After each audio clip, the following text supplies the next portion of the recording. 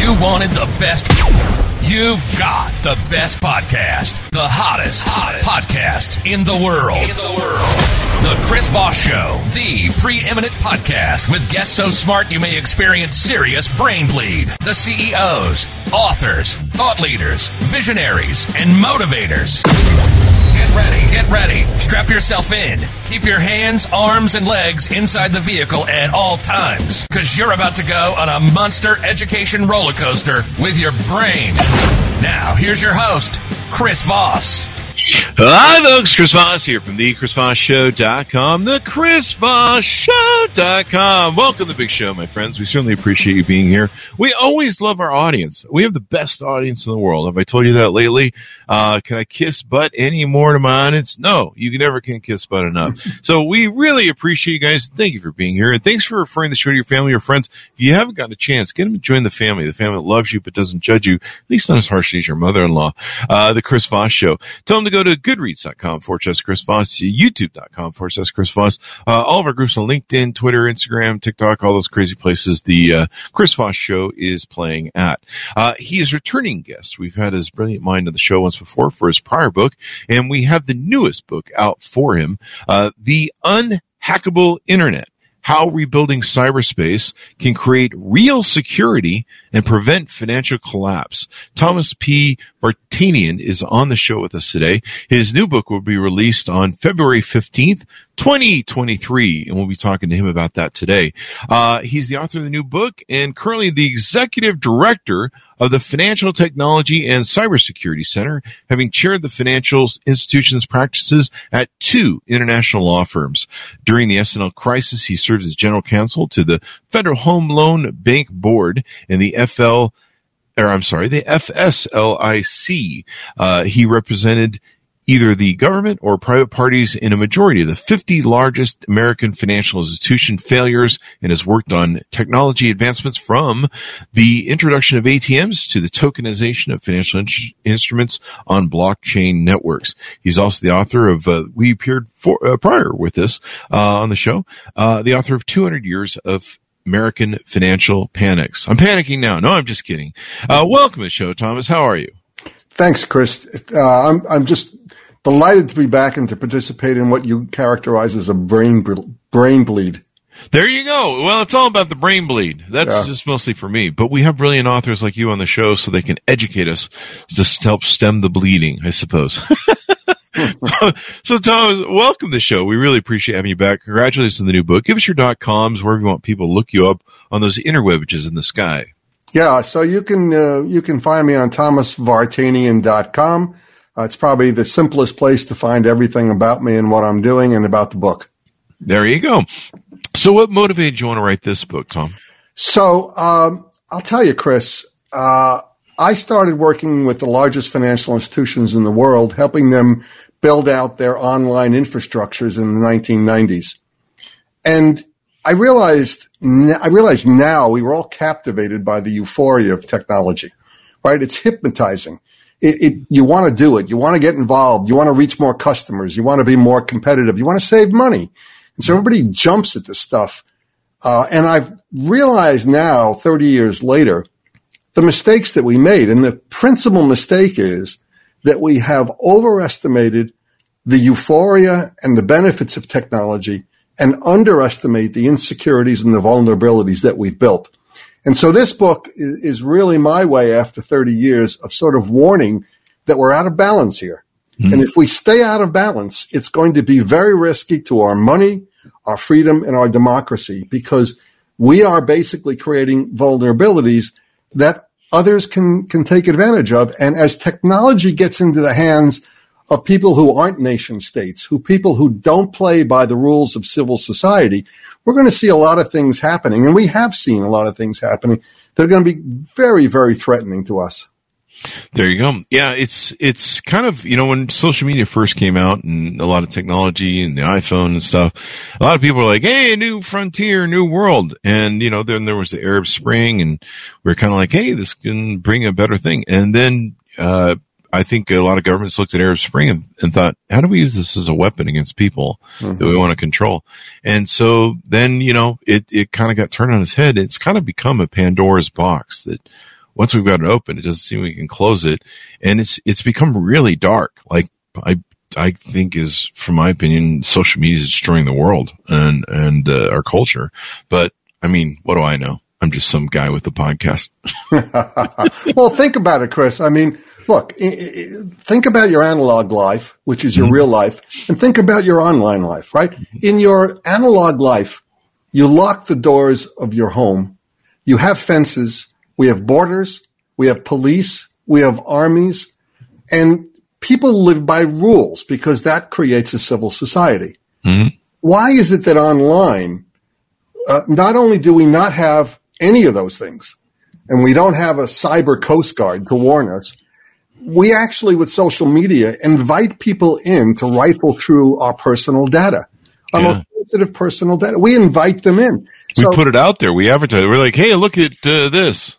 Right. And if the ordinary person using social media knew, and the internet for that matter, knew how the data was being collected, what data was being collected, how it was being sliced and diced and sold and resold over and over again and used, I think they would be shocked.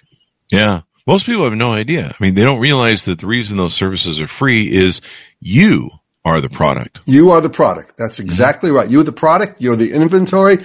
And frankly, you know, I talked about this the last time we were together. There's a great book by Shoshana Zuboff called The Age of Surveillance Capitalism.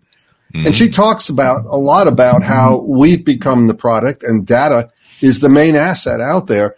And the most interesting part about her book is how she argues and I think demonstrates that big tech is taking all this data, whether we like it or not. I mean, you sign these terms of service agreement, which may say they can take any data and use it in any way they want. How would we know? We don't read them, right?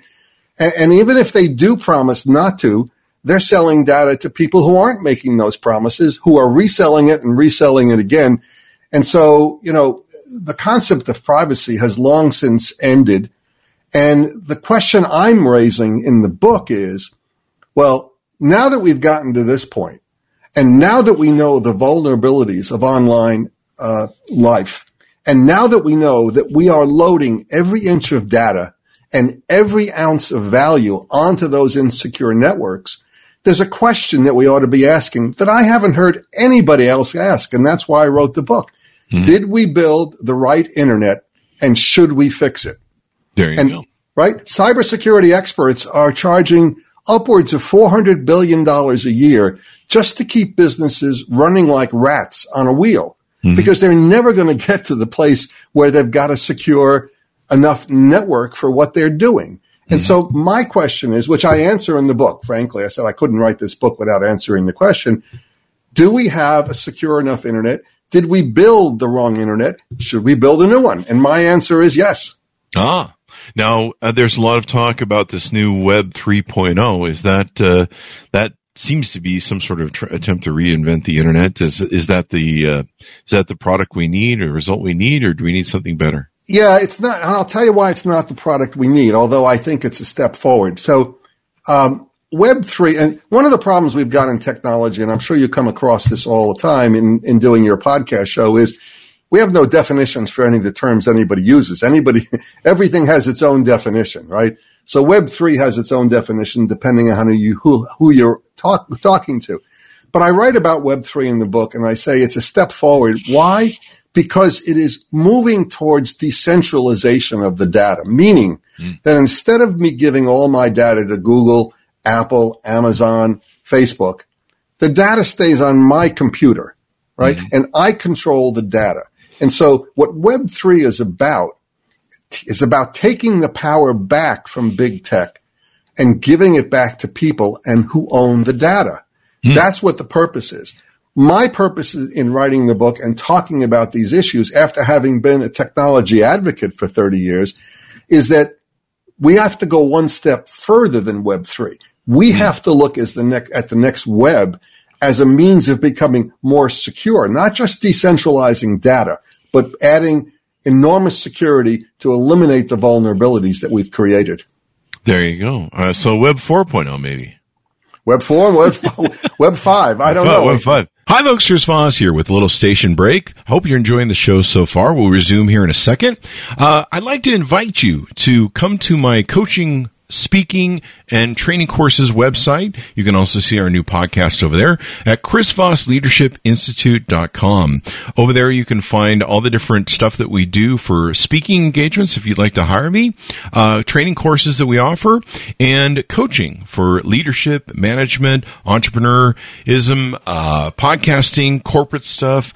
With over 35 years of experience in business and running companies as CEO, I think I can offer a wonderful breadth of information and knowledge to you, or anyone that you want to invite me to for your company.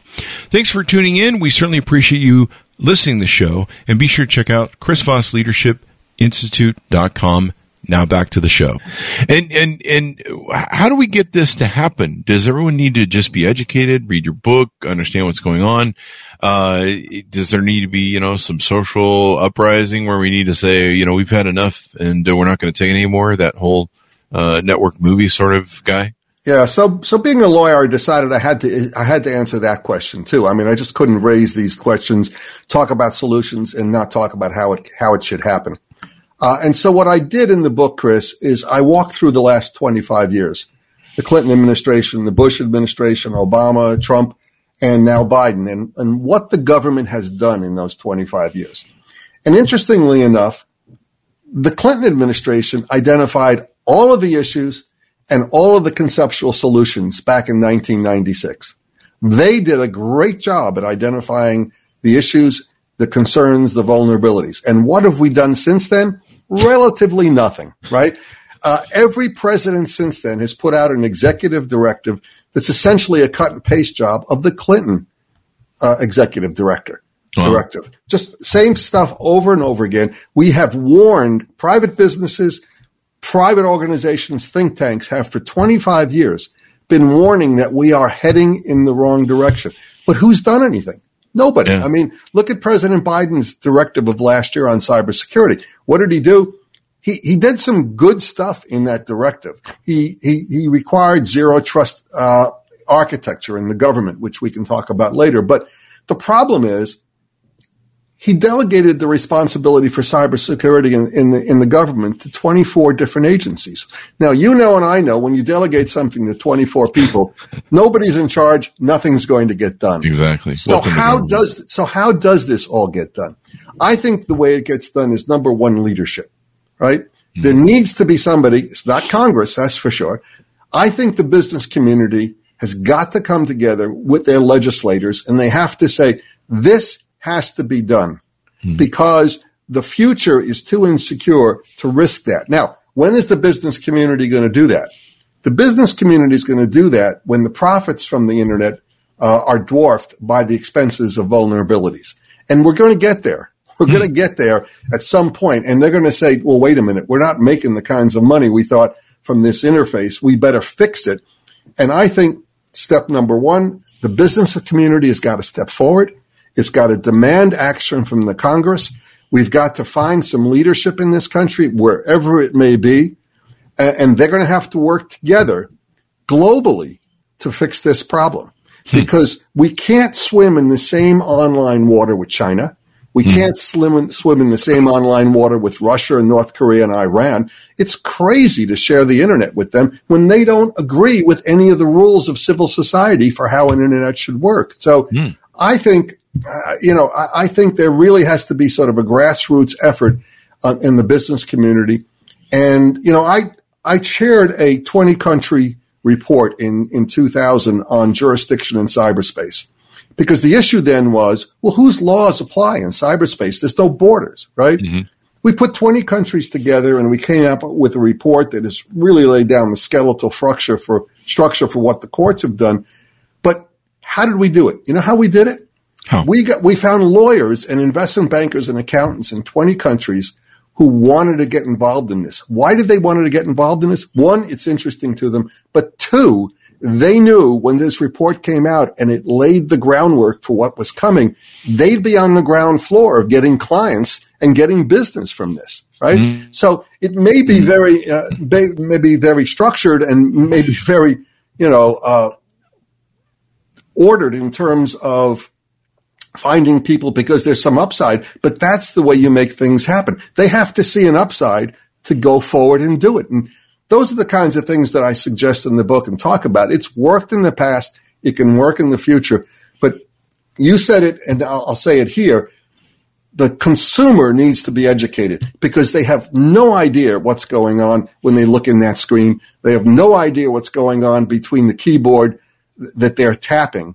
And if they did, and if our leaders inform people about what was going on, I think they would be more cautious and they would demand change. Because here's the bottom line.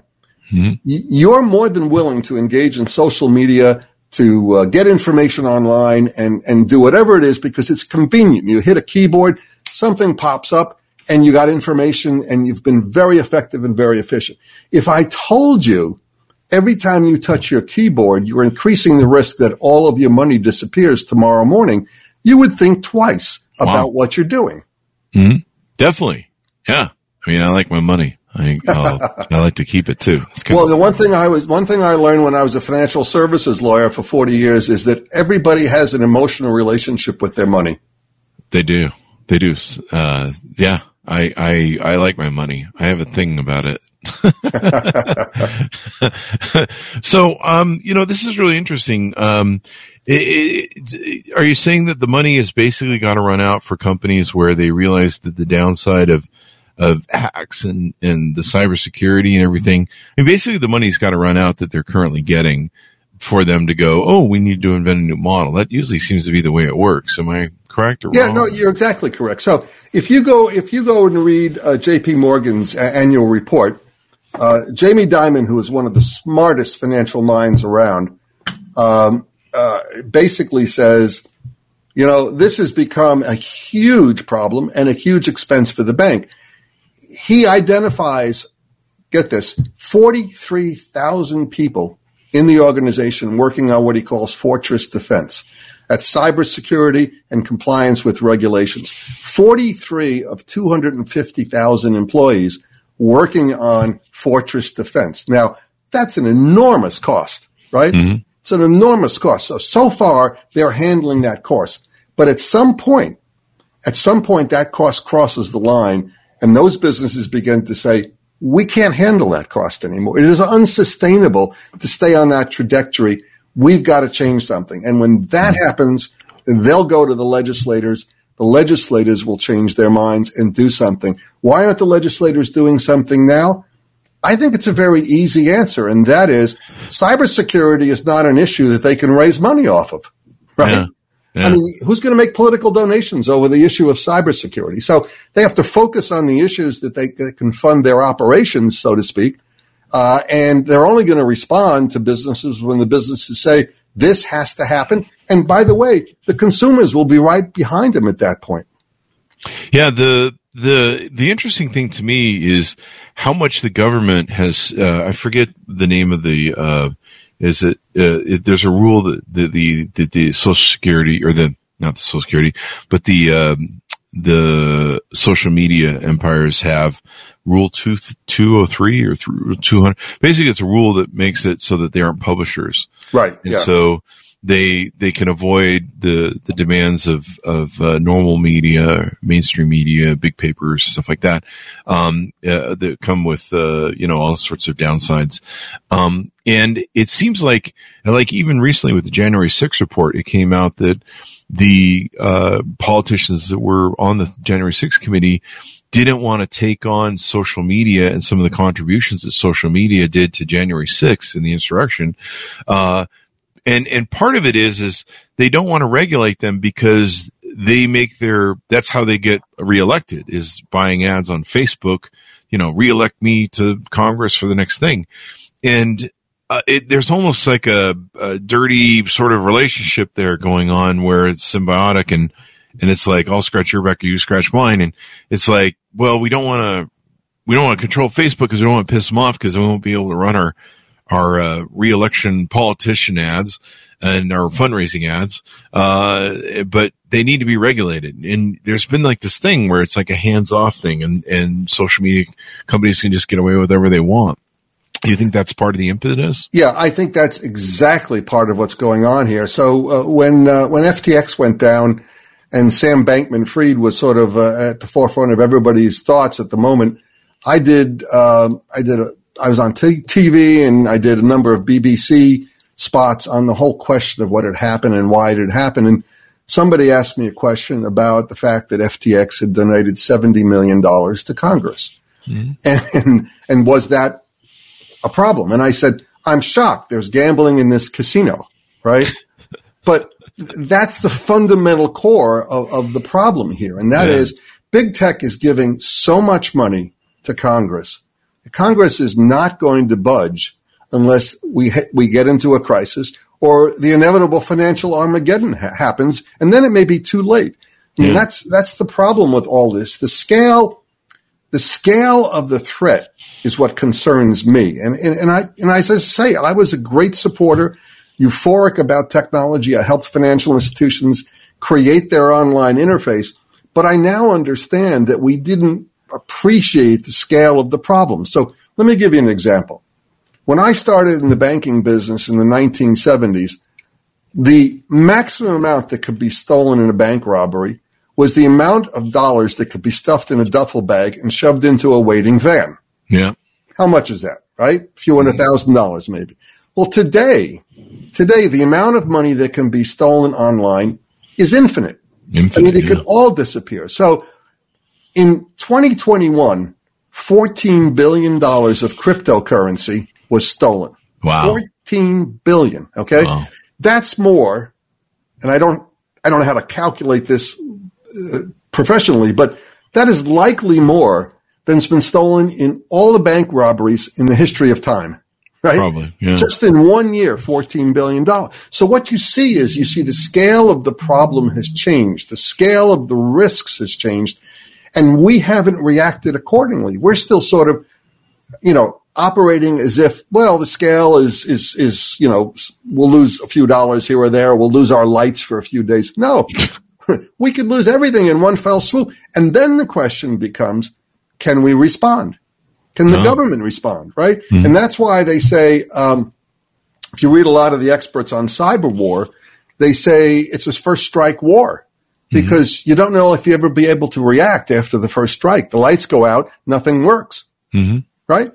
And so, there's an enormous number of issues that are simply not being discussed. And what I'm trying to do in the book is get people to discuss them, raise the hard questions and say, these are the answers I think that are out there. Let's talk about them and let's try to make something happen so that we're not on this road to inevitable vulnerability. It's one of the problems too. Excuse me. It's one of the problems too. You saw some of the interviews of the social media giants, Google and Facebook, in front of Congress, and it really exposed how out of touch the people in Congress. Some of them might be too geriatric. I mean that in a nice way. I mean, they just seem completely out of touch with what technology was. I mean, you saw the idiot questions they were asking. You're just like, are you serious? Like, you have no idea how just a simple form of email works or something, and you're the person who's overseeing technology? It seems like that's a big problem. These guys really don't even understand it or get it. Yeah. After the amount of money that's flowing into Congress, from vested interests involved in keeping this going, the second biggest problem is it's not all, but most of Congress doesn't understand the basics of technology. Mm-hmm. They don't understand what is going on in that machine in front of them, what's going on online, and how things are moving, how they were encrypted. When I started representing financial institutions in the technology world back in the 90s, I decided I couldn't do that without learning the underlying computer science. Mm-hmm. I learned digital signatures. I learned encryption. I learned all the stuff that surrounds that and how blockchain is formed. Because I concluded I couldn't represent my clients' interests without understanding the nuts and bolts of what they're doing. Same thing goes for Congress. They have no chance of writing meaningful legislation unless they understand the science, and they don't understand the science. And looking to their staffers, they all have smart staffers, but they're young, they're inexperienced, and they're not the decision makers, right? Mm-hmm. And so that's a huge problem. We're dealing with a Congress and with legislatures who are out of touch with the economy, the digital economy, and the digital social life that everybody leads today. Yeah. So it sounds like what it comes down to is just consumers have got to be the ones to take up the mantle on this and go, we're not going to take it anymore. Yeah, and that's going to happen because when the lights start going out, look, we've had in the last 3 years, we've had solar winds, we've had the JBS, Colonial Pipeline, Lodge 4J, all of those cyber attacks, which could have been far worse. I mean, on the East Coast, we actually didn't have gas for a few days because of the Colonial Pipeline shutdown.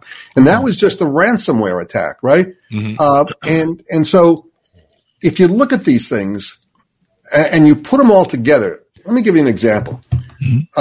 I argue in the book that while it is difficult and it has never happened that a financial infrastructure in a country could be taken down, it is possible.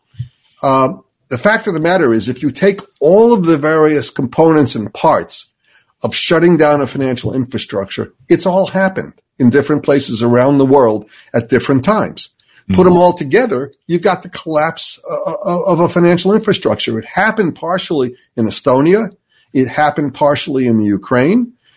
People think the Russians were behind both of those.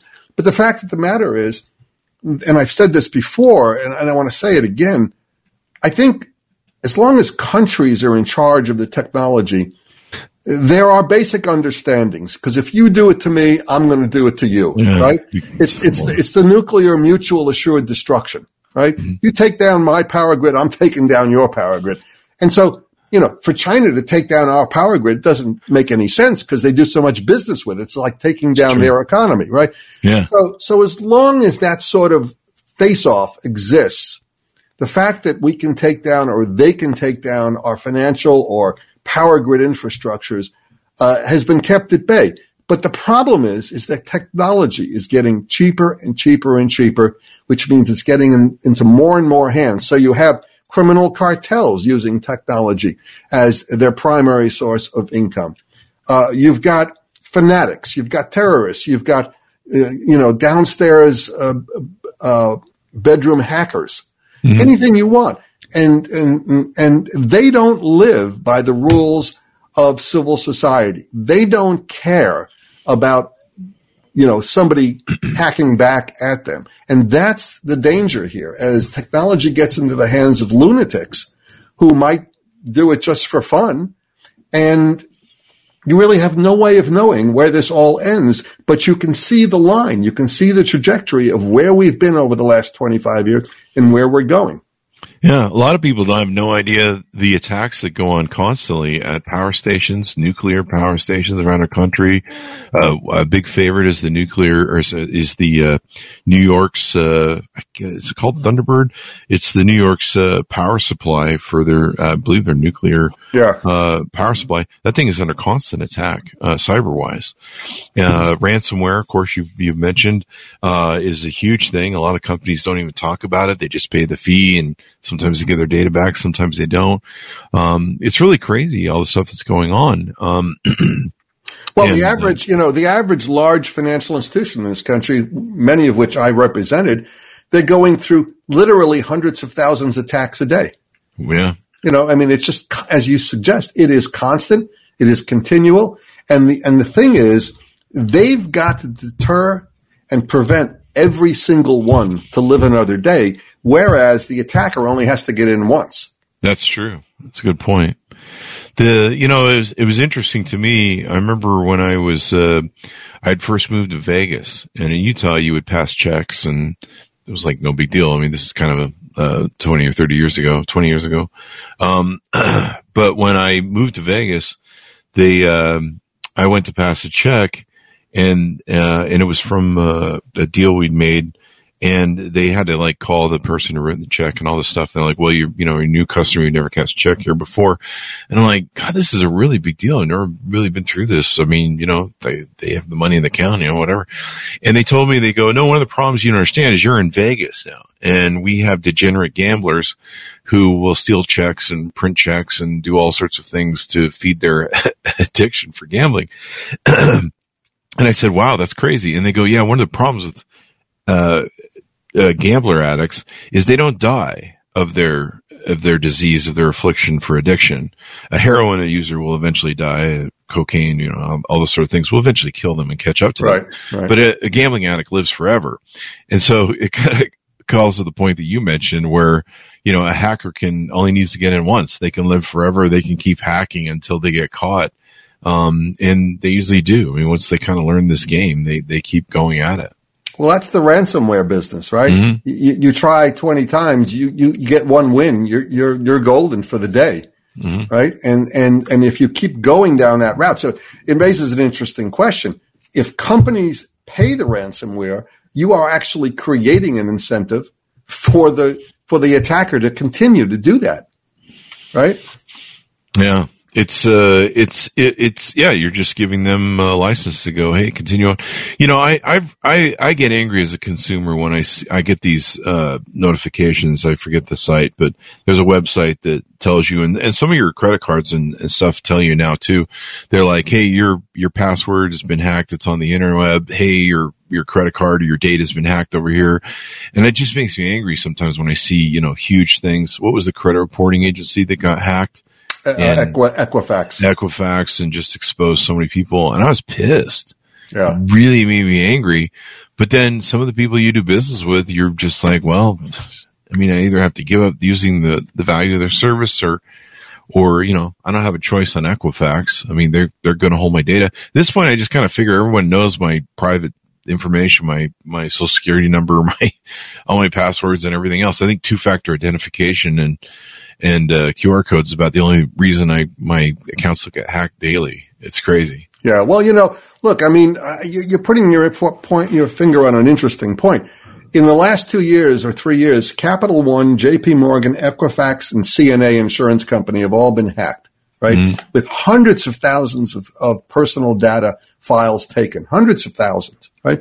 Mm-hmm. And if they can't prevent it, and they can't, if they can't prevent it, what chance do we have of preventing anything from happening to us? Now, we may be, not big targets individually. Maybe it's a better target to go after a JP Morgan or a Capital One, but it shows you the vulnerability of the system we've created. Why have we created a system that's inherently vulnerable, where software and hardware has all kinds of deficiency in it, where human error can let somebody into a system and they just gallivant around wherever they want? I mean, one of the questions I spend a lot of time in the book, when I get to the end of the book and I talk about solutions, is anonymity.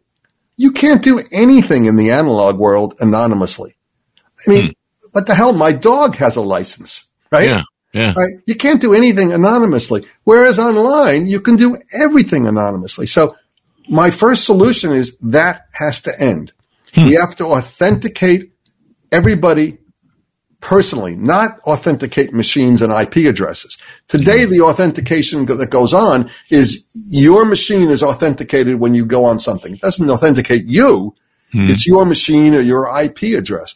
Well, that's crazy. In a world where we're putting all of our value and all of our data, to let people run around anonymously rifling through it is just nuts. I mean, and anonymity, I think what we're seeing from social media and the internet is there's a good amount of people who don't act very well when they can be anonymous. That's true. Right? That's very true. Yeah. And so that's going to have to change if we're going to create a more secure online network. And at the other end of the spectrum, how is it that we have moved everything from our analog lives onto an online environment where there's no police? If your money disappeared tomorrow, would you know who to call? No. The right? FBI, I don't know. Right. I mean, who do you call? I mean, who are the cyber police? Right. And if your money was taken and it was just you, you'd probably get it back from your investment advisor, from your companies, from your bank. They probably all make good. But if everybody's money was taken tomorrow morning, nobody'd get it back. There wouldn't be anybody left to sort of make good on any of that. And so, I think that we have to think about, and I articulate it as what I call the age factor. A is for authentication, G is for better governance, and E is for enforcement. If we have those three things built into the system, and then we create what I think we need are sidecar private networks that you don't get into unless you've satisfied all the rules, you've identified yourself, you've agreed to live by those rules. And if you don't, an artificial intelligence monitor just kills your application. Oh, wow. Wipes you out, right? And so those are the kinds of things we're going to need to instill some sort of discipline in a world that looks like our analog world, but has no discipline. Yeah. We need, cops that can pull people over and say, hey, man, your registration expired. Right. So what would your, like I said, I've advocated for probably 5 or 6 years. I mean, I just say it on social media, but I say like, when you see really extreme, exposure of data, some companies like, oh, we kept all the passwords in a text file that wasn't encrypted. Stuff like that to me, I'm like, that needs to be criminalized. That needs to be criminalized. There's some sort of intent in the laziness of you just don't want to pay enough to protect my data. So let me pose that to you as a question. There's a second follow-up question. Does it need to be criminalized? Or is it some behaviors need to be criminalized? When you see something egregious, like, we kept it in a text file and it was outside the encryption and just sitting there for everyone to pick up. The other thing is like, does my IP address need to have my name on it? Does it need to perform like the phone book where every time I log on, everybody knows Chris Voss is here on block A? Yeah. So the first question, does it need to be criminalized?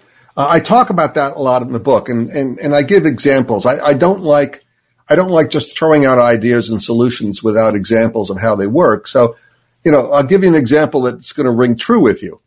All of these companies that have been hacked and have lost personal data, hundreds of thousands of data files lost, millions of data files lost, goes onto the dark web. Who knows what happens to it in the dark web?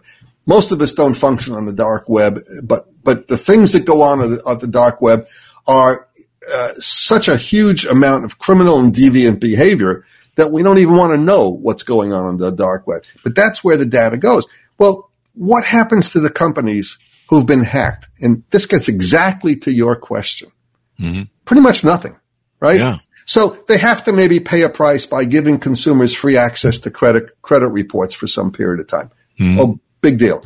At the end of the day, what's happening, and this goes back to what I said at the beginning, they're not losing enough money from insecurity to want to change it yet. Mm-hmm. They're not being penalized enough. Nobody's being held responsible. In fact, what the government is doing part of the time is apologizing for corporations that are getting hacked. And the corporations just don't have enough financial incentive to fix that issue. It's just as easy to keep going down the same path they're going because it's profitable to do so. Yeah. It's when it becomes unprofitable, when people go to jail, when people are held responsible, when there's huge civil penalties for these kinds of hacks, then the companies will say, well, wait a minute, I guess we better really fix this, because what we've got now, and this is what really has bothered me over the last 5 or 8 years, there's this sense of inevitability when a hack occurs, right? Oh, well, it can happen to anybody. Let's just move on.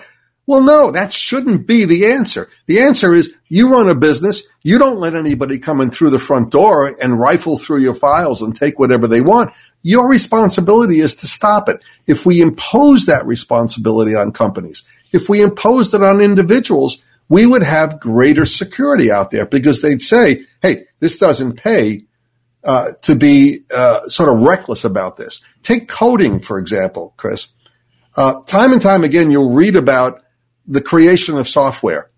And the principal problem with the creation of software now in an environment where, getting it out there quickly is money, is that it gets put out there too quickly. It gets put out there because we live in an era where we say launch and then patch, right? Let's launch it, and if something happens, we patch. But the problem is once you launch defective coding and defective software, you're patching and you're always trying to catch up, right? And you never do catch up because the bad guys are always out there ahead of you.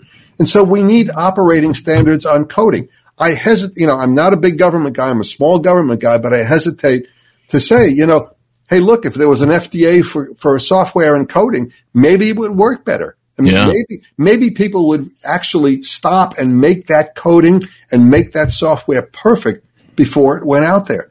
And that's why I really think if there is more criminal penalties and civil penalties, and like you say, maybe a government oversight thing, because we rely too much on these guys to police themselves. We hear all the time, well, Facebook, we police ourselves. We have a good thing to police ourselves. Yeah, we've seen what happens with that.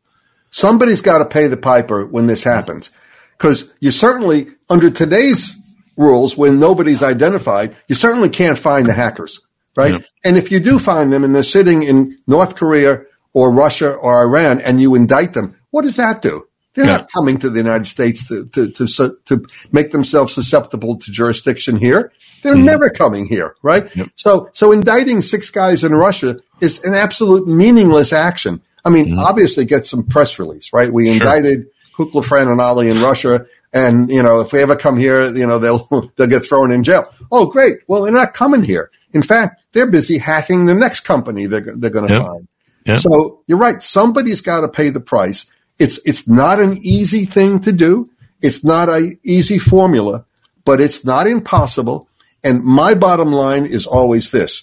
If we move our analog lives to the online environment, we move all the rules that go with it. We move all the police that goes with it. We move all the governance that goes with it. Otherwise, we're absolutely asking somebody to do something bad to us. Yeah. I've known startups that when they start up, the last thing on their mind is security. They just want to get rolling. They want to make money. They want to make their big bucks. Just ship it. And all that stuff. And I'm like, maybe you should wait just a little bit longer to make sure it's a little bit more secure to ship it. But, the VCs have their own agenda and stuff. Do we need to get rid of the dark web? That's beyond my pay grade how to figure that out. Maybe that's a dumb question. But if you're looking to, Google Plus and Google tried to do this years ago. They tried to force everyone on YouTube. Well, they did actually, on Google Plus and YouTube and some of their other properties, that they had to validate themselves. They had to authenticate themselves and expose who they were. Yep. It was kind of interesting to me as a big YouTube content maker that overnight they literally killed my comments and my likes and everything. Like literally overnight they killed the trolls, which I think was kind of their intent at the time. The problem was it killed the engagement. And fewer people didn't comment. Like literally just everything nosedived at that point in time. Yeah. So, I guess, do we have to kill the dark net? Well, it's an interesting question. I think we could kill it if we wanted to. I mean, it's interesting to me that I've worked with and known technologists, computer engineers for the last 4 decades. Mm-hmm. And they're the kind of people who basically say, I can do anything in the technology world. Just tell me what you want to do. But the one thing they don't be able to seem to do is to react to building a better internet, recreating it. I mean, I've mentioned the thesis of a book to a few people who are actually involved in the creation of the internet. And you would have think I just shot their dog on their front lawn. They go into a fetal position and say, oh no, that can't happen. You can't, And the fact of the matter is, I think we can do almost anything technologically. Now, how do you get to the dark web? You get to the dark web by using a special browser. It's the only way you get there. And a lot of the sites are by invitation only, or you have to be admitted by an administrator. So it's difficult to deal with that kind of a construct. But if you can't find the browser because the browser's not around and you can't get to those sites, doesn't matter whether you're invited or not, right? So yeah, we could do a lot of this stuff, but at the end of the day, who is it that's doing it? Who's the we, right? Remember, the internet is under the control of the entire globe. It's not just an American internet, right? Mm-hmm. And who are the governance authorities? Well, there's some, there's ICANN, there's this, there's that. You get your domain name from them. But as I said, there's no cyber police. There's nobody governing any of this stuff. So that's the first question. Who's the we that does this, right? Who's the we that makes the rules and enforces them? And what I say in the book, I was a financial regulator for 8 years in this country. And I know the pitfalls of regulation. I know the upside of regulation. And what I say in the book is the digital economy is forcing us to have a different mode of regulation. And what I mean by that is regulation has got to be collegial, not adversarial, right? The regulatory system we have today is a gotcha system, right? You do something, the FDIC comes out and crushes you. Yeah. Or the Federal Reserve Board crushes you. And it's an adversarial relationship. I would rather see regulators that are composed of the business side and the government side together. Just think about this for a second. Supposing the Federal Reserve Board had 4 people from the private sector who are operating still in the private sector. They haven't left to go in the government. And 4 people who are government experts, right? 4 and 4. They would actually have to reach a consensus to do something because they'd have to find a consensus position to get a vote to do something. And that means they would have to share information with each other. The technology side would have to share with the information with the government side. They'd have to work together to get to a solution. That's the kind of regulatory system that's going to work in this digital economy. The old one is not going to work. I think the FBI and the NSA and probably some other Homeland Security, I think they all have different aspects of this where they're trying to be a policing unit. Are those guys effective? Do they need to be more effective? Is that the way to go at trying to have the FBI and other government authorities that are supposed to be running security in this country do more and spend more? Yeah, well, like everything else, Chris, you got a lot of agencies doing a lot of things and not a lot of coordination. But you do have the FBI, and the FBI. I mean, if you read about it, the FBI is spending an enormous amount of money dealing with and resources dealing with the dark web. You've got NSA, you've got Homeland Security, you've got any one of a number of law enforcement agencies, all sort of trying to figure out how to deal with all of this flood of threats and cyber attacks. And the problem is we have tied their hands behind their backs.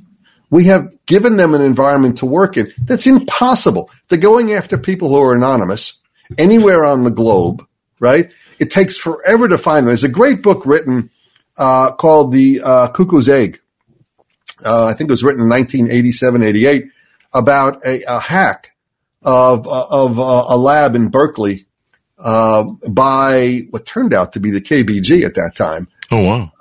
And it turned out it showed up as a 75-cent discrepancy on the accounting files of the Berkeley lab. And the person who was appointed, an astronomer, was appointed to basically look at the accounting statements every month.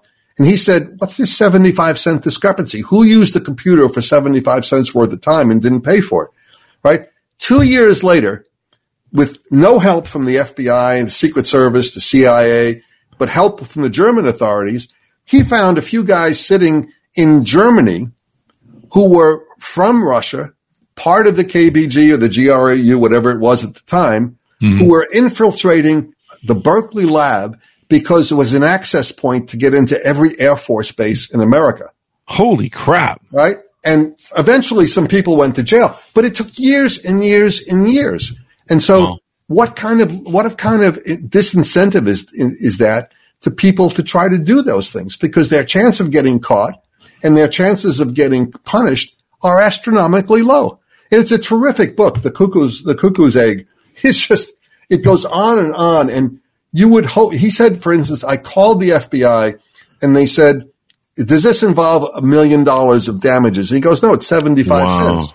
And they said, well, don't bother me. Well, 75 cents was the tip of the iceberg. It turned out to be multi-millions of dollars. But of course, you can't see that at the beginning. The second question the FBI asked, is it classified documents? He said, I don't know. And they wouldn't help him. And that's probably true today. That's probably what happens today. And I'm not faulting the FBI or any agency. They only have the resources they have. They have to go after sort of the things they can get. But we have tied their hands behind their backs in terms of trying to deal with these situations, and they're only going to get worse. Yeah. There you go. There you go. Well, this has been really insightful. We want people to go buy the book. Anything more you want to tease out on the book before we go? Well, one of the things I guess I'll tease out is some of the solutions I talk about in the book and how they might work. And, you know, I lay out about 100 different things that people have talked about. You know, better coding, standards for coding, transparency. I mean, transparency is an important one. Does the government tell us what it's protecting and what they're not protecting? We don't know, right? We assume, the normal human being will assume, since it's on the internet, the government must think it's okay. Well, that's not the case. The government's not doing anything there. And what about transparency from the people who are providing this information on the internet? Does any of them tell you what they're using the data they're taking from you for? No. I mean, so we need transparency. We need zero trust architecture.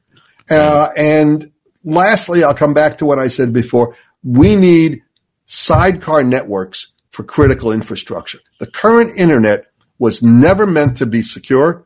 It was never meant to support critical infrastructures like financial services, power, military defense. It just wasn't built for that.